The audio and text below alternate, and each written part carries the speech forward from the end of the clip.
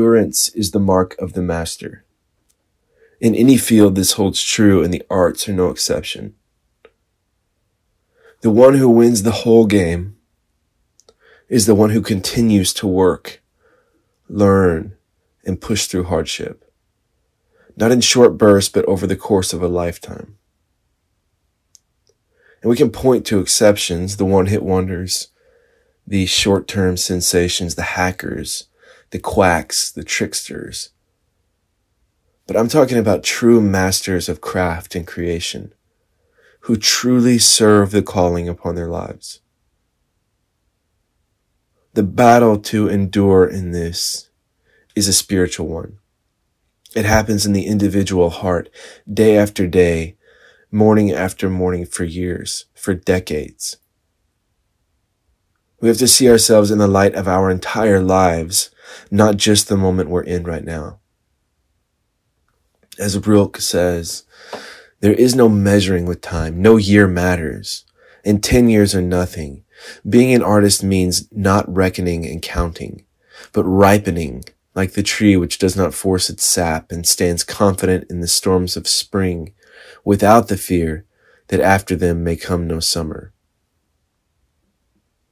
It does come, but it comes only to the patient, who are there as though eternity lay before them.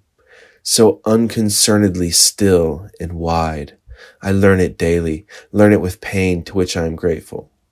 Patience is everything. So think about the creative life like a ladder. And every project that you make is a rung on that ladder.